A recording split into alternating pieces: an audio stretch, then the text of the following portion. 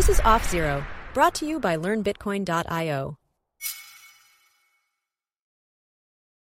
All right. Welcome to OffZero, the new podcast from the team at LearnBitcoin.io, where any topic is welcome as long as it's Bitcoin.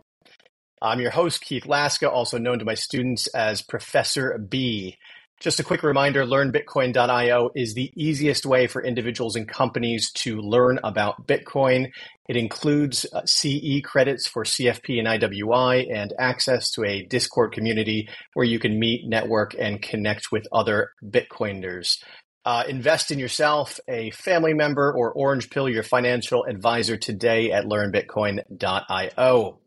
Today, I'm joined by Rajat Soni, who has exploded onto the Bitcoin scene with his unwavering commitment to the core principles of Bitcoin as the world's most pristine collateral. So welcome, Rajat, to the OffZero podcast. Thank you so much. It's Great. It's definitely something that I learned about more recently. So, yep, we're going to get into that. We donate to a charity of your choice. Basically for coming on to the podcast. And today you've chosen the Satoshi Action Fund, right? So thank you for that. The Satoshi Action Fund basically promotes Bitcoin advocacy at a federal and state level, focusing on privacy, self-custody, and protecting mining rights around the country. So thank you very much for your donation there. We appreciate it. Absolutely. Cool. Let's get into it, man. The price is pumping. The Rolex watches are coming back out. Imagery of people getting interviews on planes again. And I think this is your first Bitcoin bull market. Is that right? Yes. So last Bitcoin bull market, I was on the sidelines. I was learning about it, but I didn't dip my toe in. I almost missed out. I mean, I did miss out, but that's okay. That's cool. We're very early still. So tell us about your story. How did you get involved in Bitcoin? What's your background? Just give our listeners a little update on you. So I have a background in the legacy financial system. I worked in the financial system for about 10 years. I was posting about just how to improve your finances, how to improve your personal finances, how to invest in the stock market for almost 2 years. And in the meantime, I was studying how Bitcoin works. I was trying to learn a little bit more about where this is going, how it even started, how all that stuff, what the nuances are, what could go wrong, what could go right. So over the last maybe 3 months, it really clicked. And I switched my content just in general from just the legacy financial system, stocks, real estate, bonds, over to Bitcoin. So I started off, I was working in the bond industry. I was working as almost a bond trader.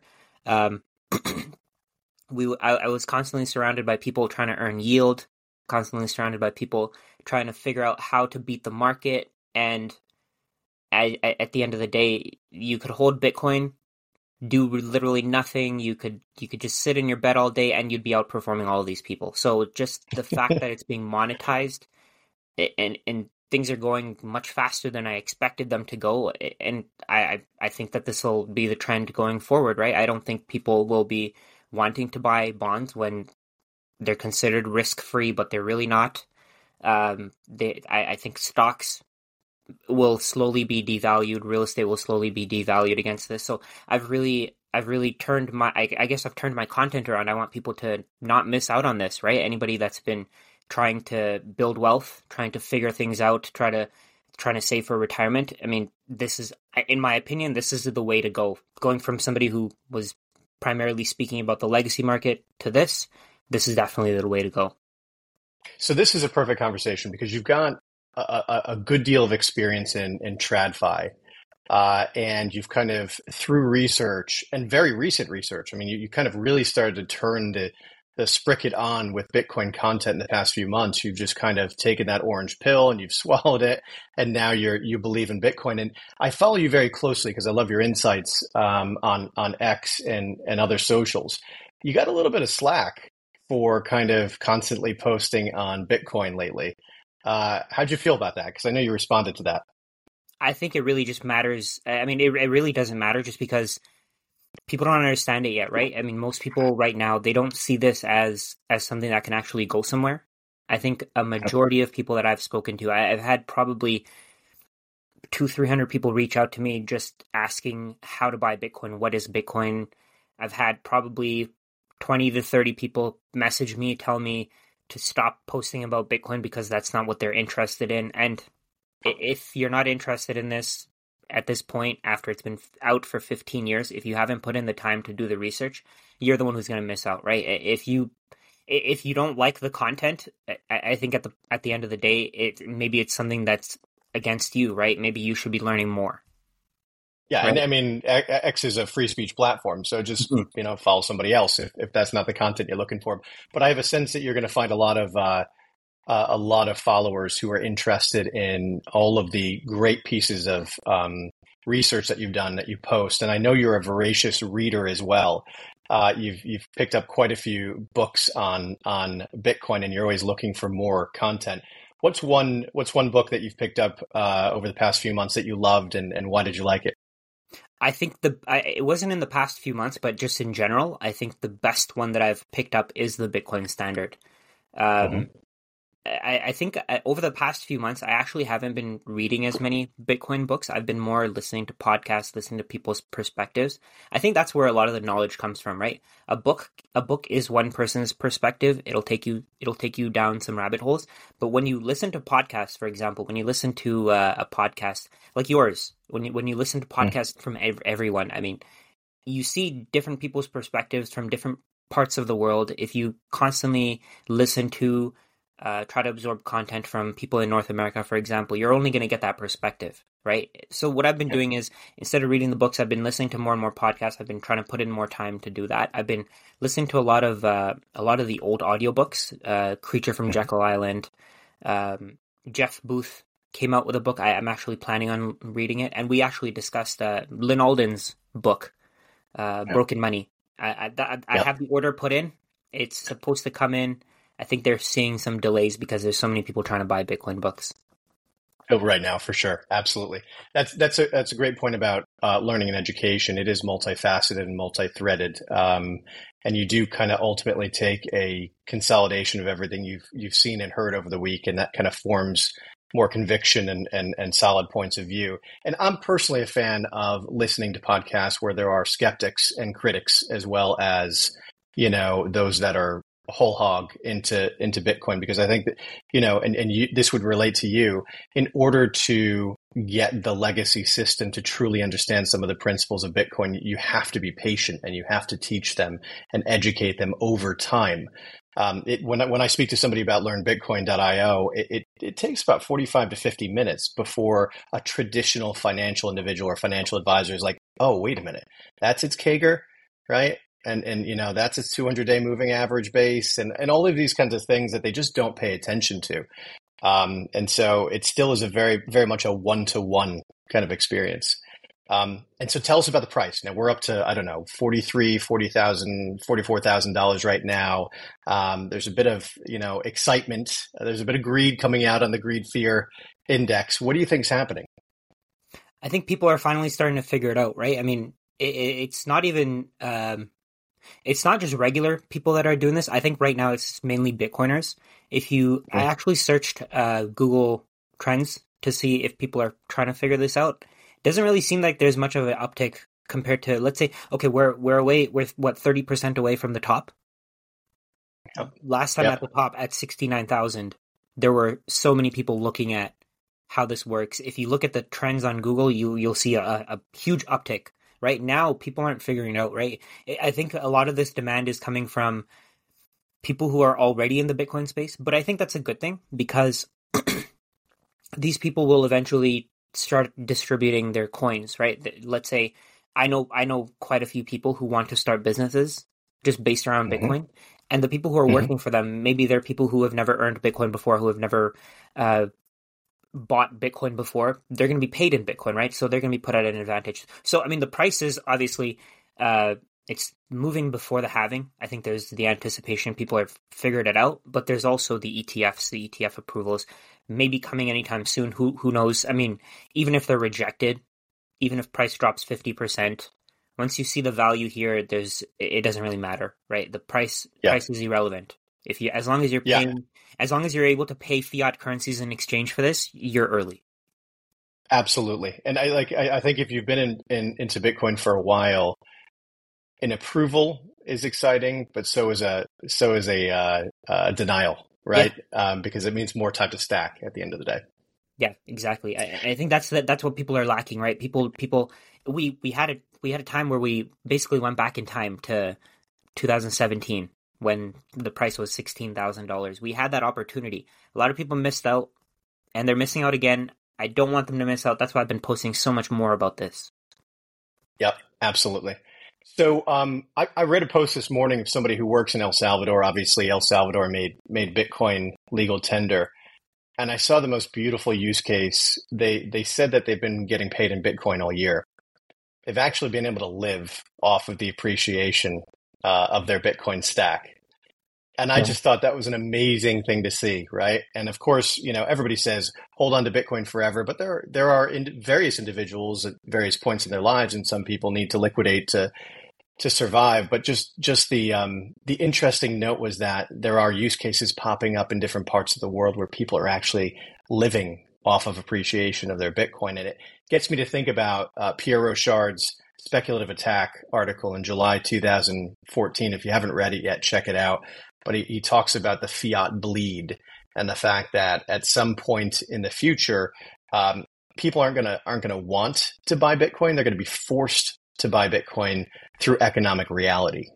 And I think we're kind of seeing the beginnings of that play out in places like Argentina and El Salvador and Turkey and Lebanon. So it's very interesting to see that happen. And so, big question: when are you going to move to El Salvador? I don't know, but I think it's going to happen everywhere, right? It's going to happen everywhere. Yeah. I spoke to a very seasoned real estate agent not too long ago. I personally am. I have my license to sell real estate, and I'm telling people this as quickly as I can, as much as I can. Real estate is going to lose value because real estate investors are slowly going to realize that this is a better investment, right? Real estate is.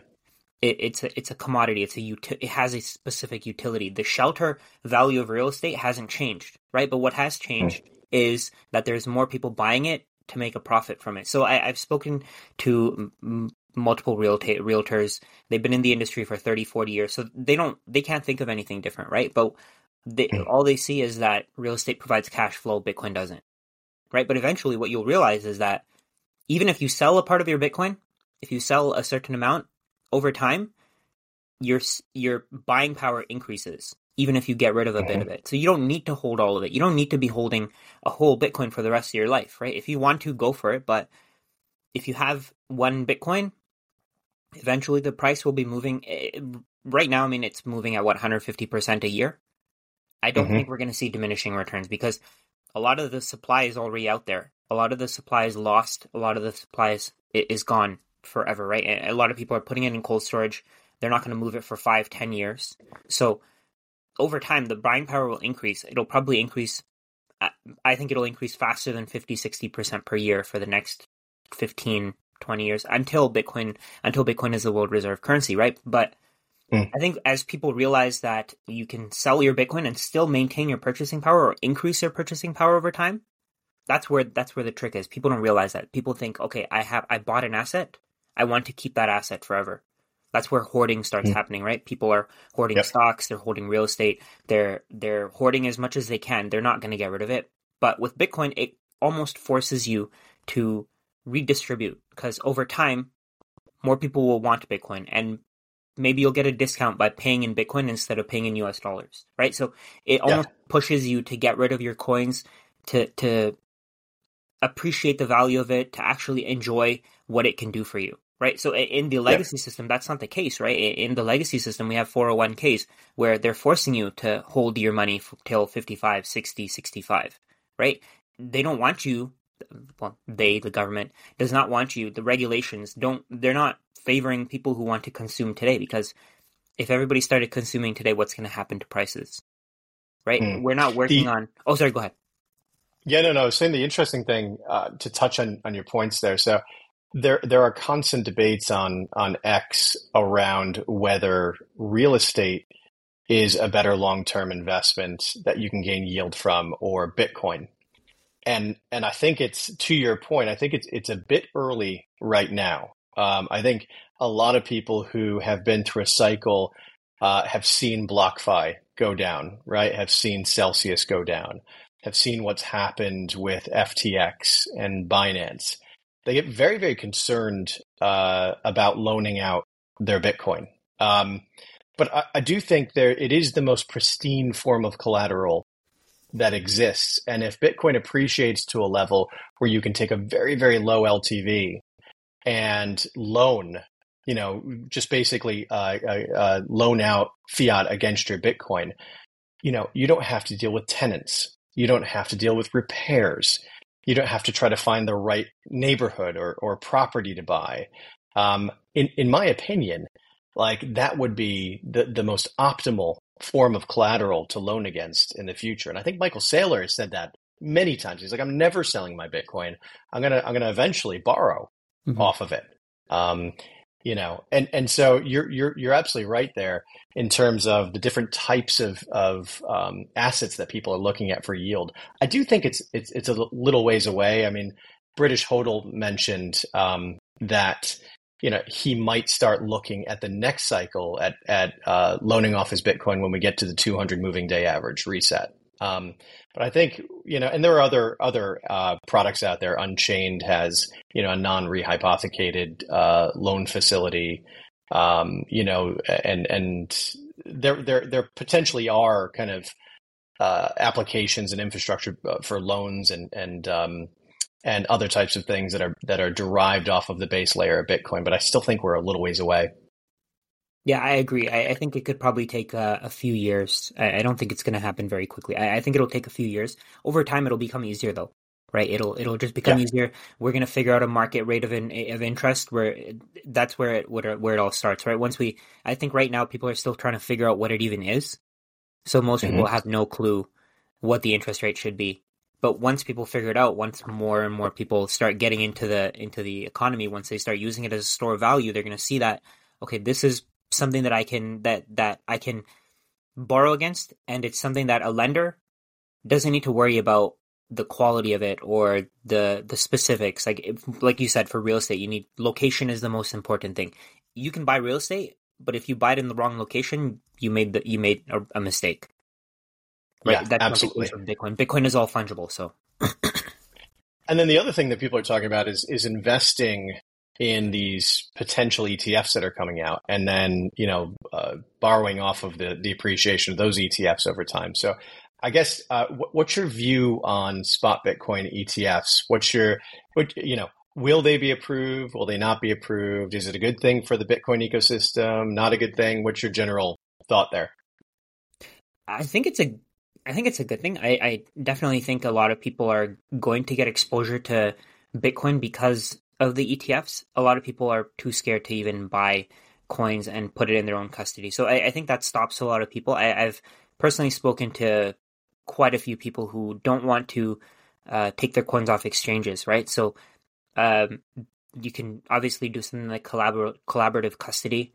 You can do something like multi-sig. You could work with different companies that do that. But I think the ETFs, most people trust BlackRock, right?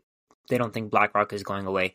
I think the institutional involvement is what's going to really push this forward, right? 93% of the supply is already mined. It's already in the hands of the people. BlackRock probably owns a certain amount, obviously. Fidelity probably owns a certain amount. But let's say even if 60% was held by regular people or lost, right? I think it's still going to be more easily distributed than any other asset, right? I mean, with stocks, for example, insiders own a huge chunk of the company and they can't sell. It's impossible for them to sell. In this case, BlackRock, all these ETFs will make it, they'll make it easier for people to sell if they want to. I think they'll stabilize prices a little bit.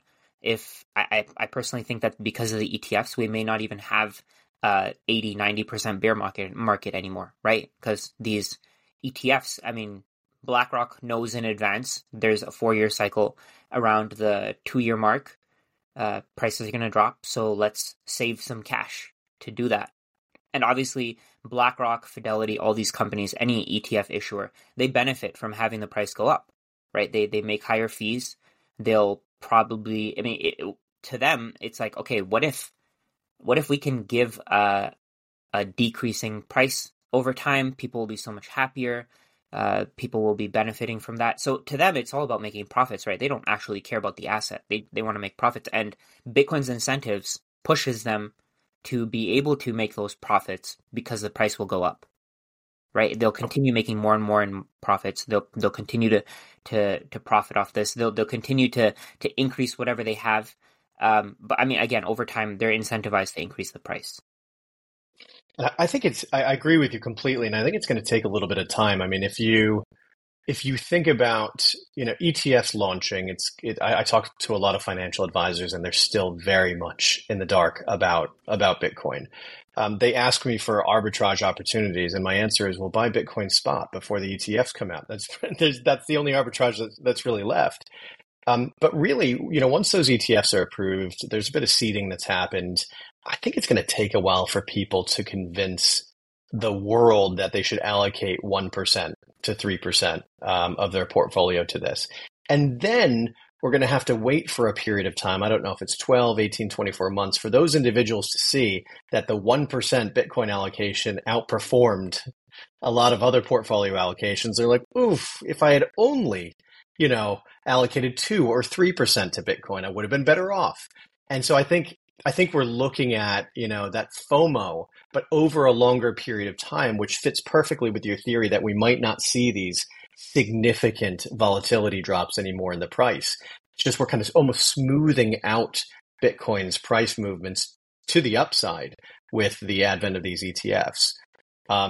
Although I will say I'm very concerned about the fact that the vast majority of this spot Bitcoin is going to be sitting with one company.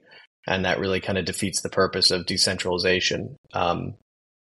So what would you say across your kind of learnings and conversations with people and studies, what are your biggest fears about Bitcoin? So I think the ETFs may actually make it so that people can have their assets more easily seized, right? Because Executive Order 6102, 1933, we had the issue of people keeping their gold certificates, all of their wealth at banks, and it just made it a lot easier for the government, for anybody who wanted to seize it, right? Because all they had to do is they had to go through one party, and everybody's assets, it's a honeypot. So basically, everything is in one spot. Anybody can go to it. They can take everything much more easily than if they had to go to each individual's house, right? So if somebody had to go to 300 million people's houses to get their assets instead of going to BlackRock, right? It's a much harder job to do, much more expensive. It's almost not even worth it, right? At that point, you might as well just stack more Bitcoin instead of going to each individual person's house. Just buy it, put the market price up as much as you can, and have people sell it. People will sell it, right? But I think one of the concerns here is that people don't see this. People don't see the fact that it can be taken from them. But again, everything helps Bitcoin, right? So if the U.S. government starts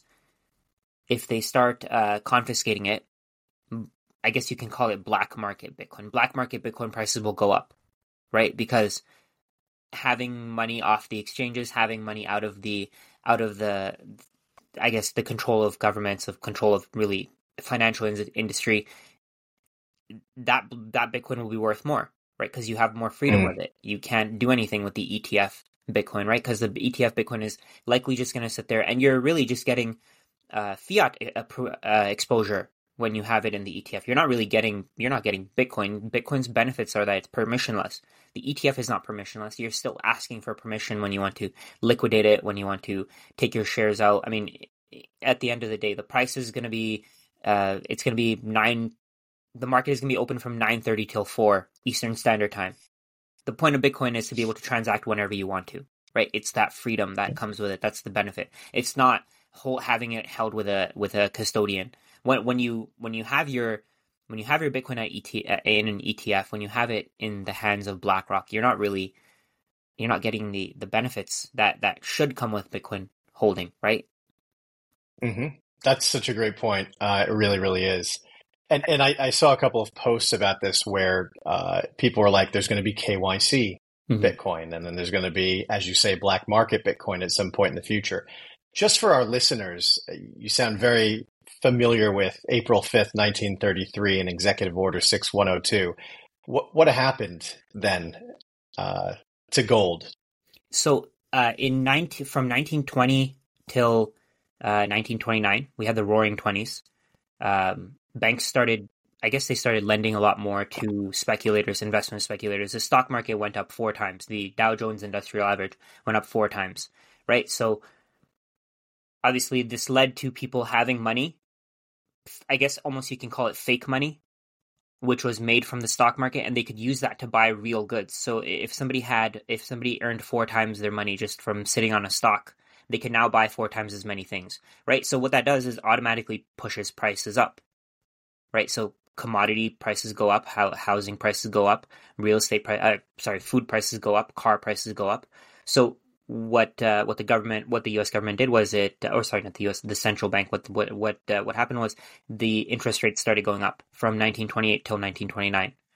As soon as those interest rates started going up, stock market speculators could no longer cover their payments, right? So they started selling. They got scared. They started selling all their speculative assets. They started selling all their houses. They started selling all their stocks. So the Dow Jones actually reached lower lows I believe it was in 1932 or 1933, and people started getting scared. They started taking their deposits out of banks. So the U.S. government came out and said, "Hey, don't worry, you're perfectly fine.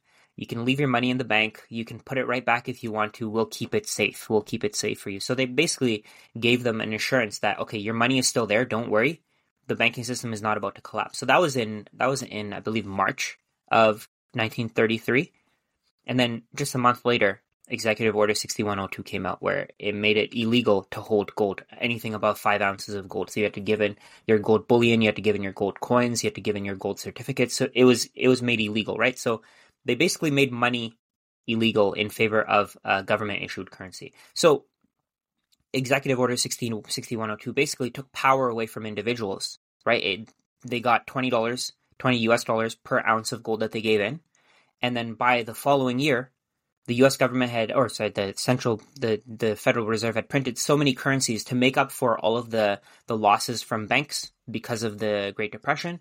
And from 1929 till 1939, they had printed up so much money that 1 ounce of gold was now worth $35 an ounce, $35. So they had devalued the U.S. dollar by 60% or so, which is absolutely insane, because if you think about it, people don't see it from that perspective. They just think that, okay, gold went up in value, but it didn't. The US dollar went down in value. Your food prices aren't going up in value. It's the US dollar that's losing value, right? It's being transferred to people who own assets. So again, 6102 was basically just a way for governments to take power, for governments to stop individuals from being self-sovereign, to force them to buy stocks, real estate, invest in the US, and make them be basically slaves to the system. Ben, that is some good history. And as you were explaining that, I kept drawing correlations to the past few years and then thinking, well, it's going to be very hard to kind of control a decentralized asset. So why don't we approve the spot ETFs? And therefore, we've got a little bit more control over this. Interestingly enough, what I do know from my research is Satoshi Nakamoto's apparent birthday was April 5th, 1975. And a lot of people think he listed that out there as an homage to April 5th, 1933, when FDR signed that executive order. So that's really, really interesting. I'd call it Bitcoin prehistory. I think everybody should be aware of that. I didn't know. I also have the same. Yeah, no, it's a weird kind of factoid that I have somewhere in my head. But the other thing that's interesting is Jack Dorsey's just invested in a company that is looking to re-decentralize mining. We talk about the decentralized characteristics of Bitcoin's network and protocol, But, the vast majority of hash power kind of sits with like 5 companies, right? 5 pools. And so that's something I think taking the ETF and then taking the centralization of mining and looking at both of those next to each other, it's something that we're going to continue to kind of have to fight against if we want a decentralized money system, if we want a separation between money and state, much like we had a separation in many countries between church and state many hundreds of years ago. That's super interesting. Here's another question for you. This topic gets raised in podcasts, gets raised in conversations. I get concerned about Bitcoin becoming politicized. And I think that could be, in addition to what you're talking about, centralization and the fear of removal of self-custody. That's a pretty big concern of mine, because when I speak to Bitcoiners, the last thing that enters the equation is, what party do you affiliate with, right? We're talking about Bitcoin, but I'm starting to see the edges kind of stretch in a little bit to the political debate. What are your views on that? Do you think Bitcoin should stay completely out of politics? And how can we kind of push a non-political agenda for Bitcoin?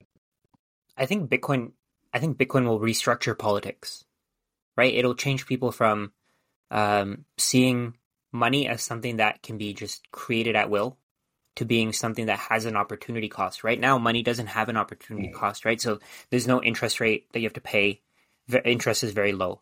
Eventually, I mean, even with the current system, the interest rates are very low, and you can print out more money if you make mistakes, right? If companies that are too big to fail can just be bailed out by the Federal Reserve or the government by creating bills. So, I mean, in this case, there's no way to do that, right? You have a pool of money. You can only use that pool of money, and you have to be careful with how you spend it, right? So this, I think Bitcoin, it's going to change how politics happens, how it works. It's going to change people's perspectives on how they should spend money. Instead of spending money on things to make people happy, instead of worrying about feelings, we're going to be more worried about facts, right? We're going to be worried about it. Okay, so over the last little while, I think we've spent a couple $1 trillion on climate change and barely made a difference, right? I think instead of doing something like that, instead of looking at the symptom, we're going to be looking at the cause, right? So we're going to be looking at who is actually creating these problems. Instead of getting people to use paper straws instead of plastic, we're going to start looking at who are the major polluters, right? And then the attack is it's gonna go towards that.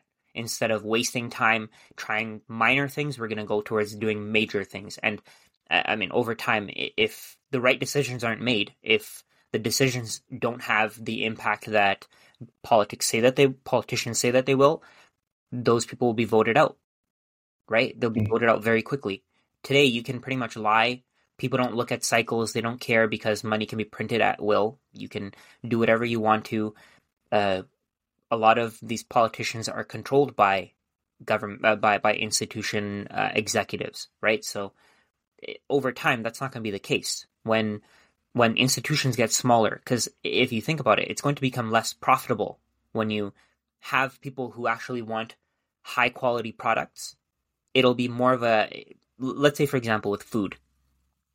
Today, to manage the supply that we need, to manage the demand, companies are putting more and more crappy ingredients in their food, right? In the future, and they've pretty much bought out the FDA, they've bought out politicians, they've found ways to create bills that support them. But in the future, that won't be the case, right? Because all of these companies, they're not going to have, Bitcoiners don't want to spend money on processed garbage. Right? I personally know so many Bitcoiners who are ranchers. I'm a part of a bunch of Bitcoin groups. People are selling value. They're selling actual value instead of selling computer created food, 3D printed steak. They're selling actual steak where they take care of the cows, right? So it's not. I think we're going to a world where people are going to be expecting higher quality. A lot of people spend money on garbage today, but that money is going to be transferred over to people who are creating actual true value, right? So that's where the politics come in. So when politicians have less control over this, when they can't control the organizations that actually create our food, everything is going to become decentralized because of this, right? Even politics is going to be decentralized. So their power won't be with them; it'll be with everybody. That's great. I love a society based more on math than emotions. Would be fantastic. That's great. So we're just about to wrap up. I have one final question for you. If you had a microphone and the entire world could tune into you for 30 seconds, what would you tell them? Study Bitcoin. That's it. I think that's all. I think that's all that needs to be said. Study Bitcoin. If I could even get to 1% of the population, if we go from 1% adoption to 2% adoption, that just makes the growth a lot faster, right? I think we're in hyper Bitcoinization right now. I think more and more companies, more and more individuals are accepting Bitcoin as the asset that they want to hold. And the only way to really increase this is by talking to family and friends. I think that study Bitcoin, I think that 1% will eventually turn into 2%, 4%, 8%. It'll increase over time. That's great. Thanks so much. How can everybody find you? So I'm on Twitter, Rajat Soni Finance. The finance doesn't have an I. I'm also on Instagram, Rajat Soni Finance.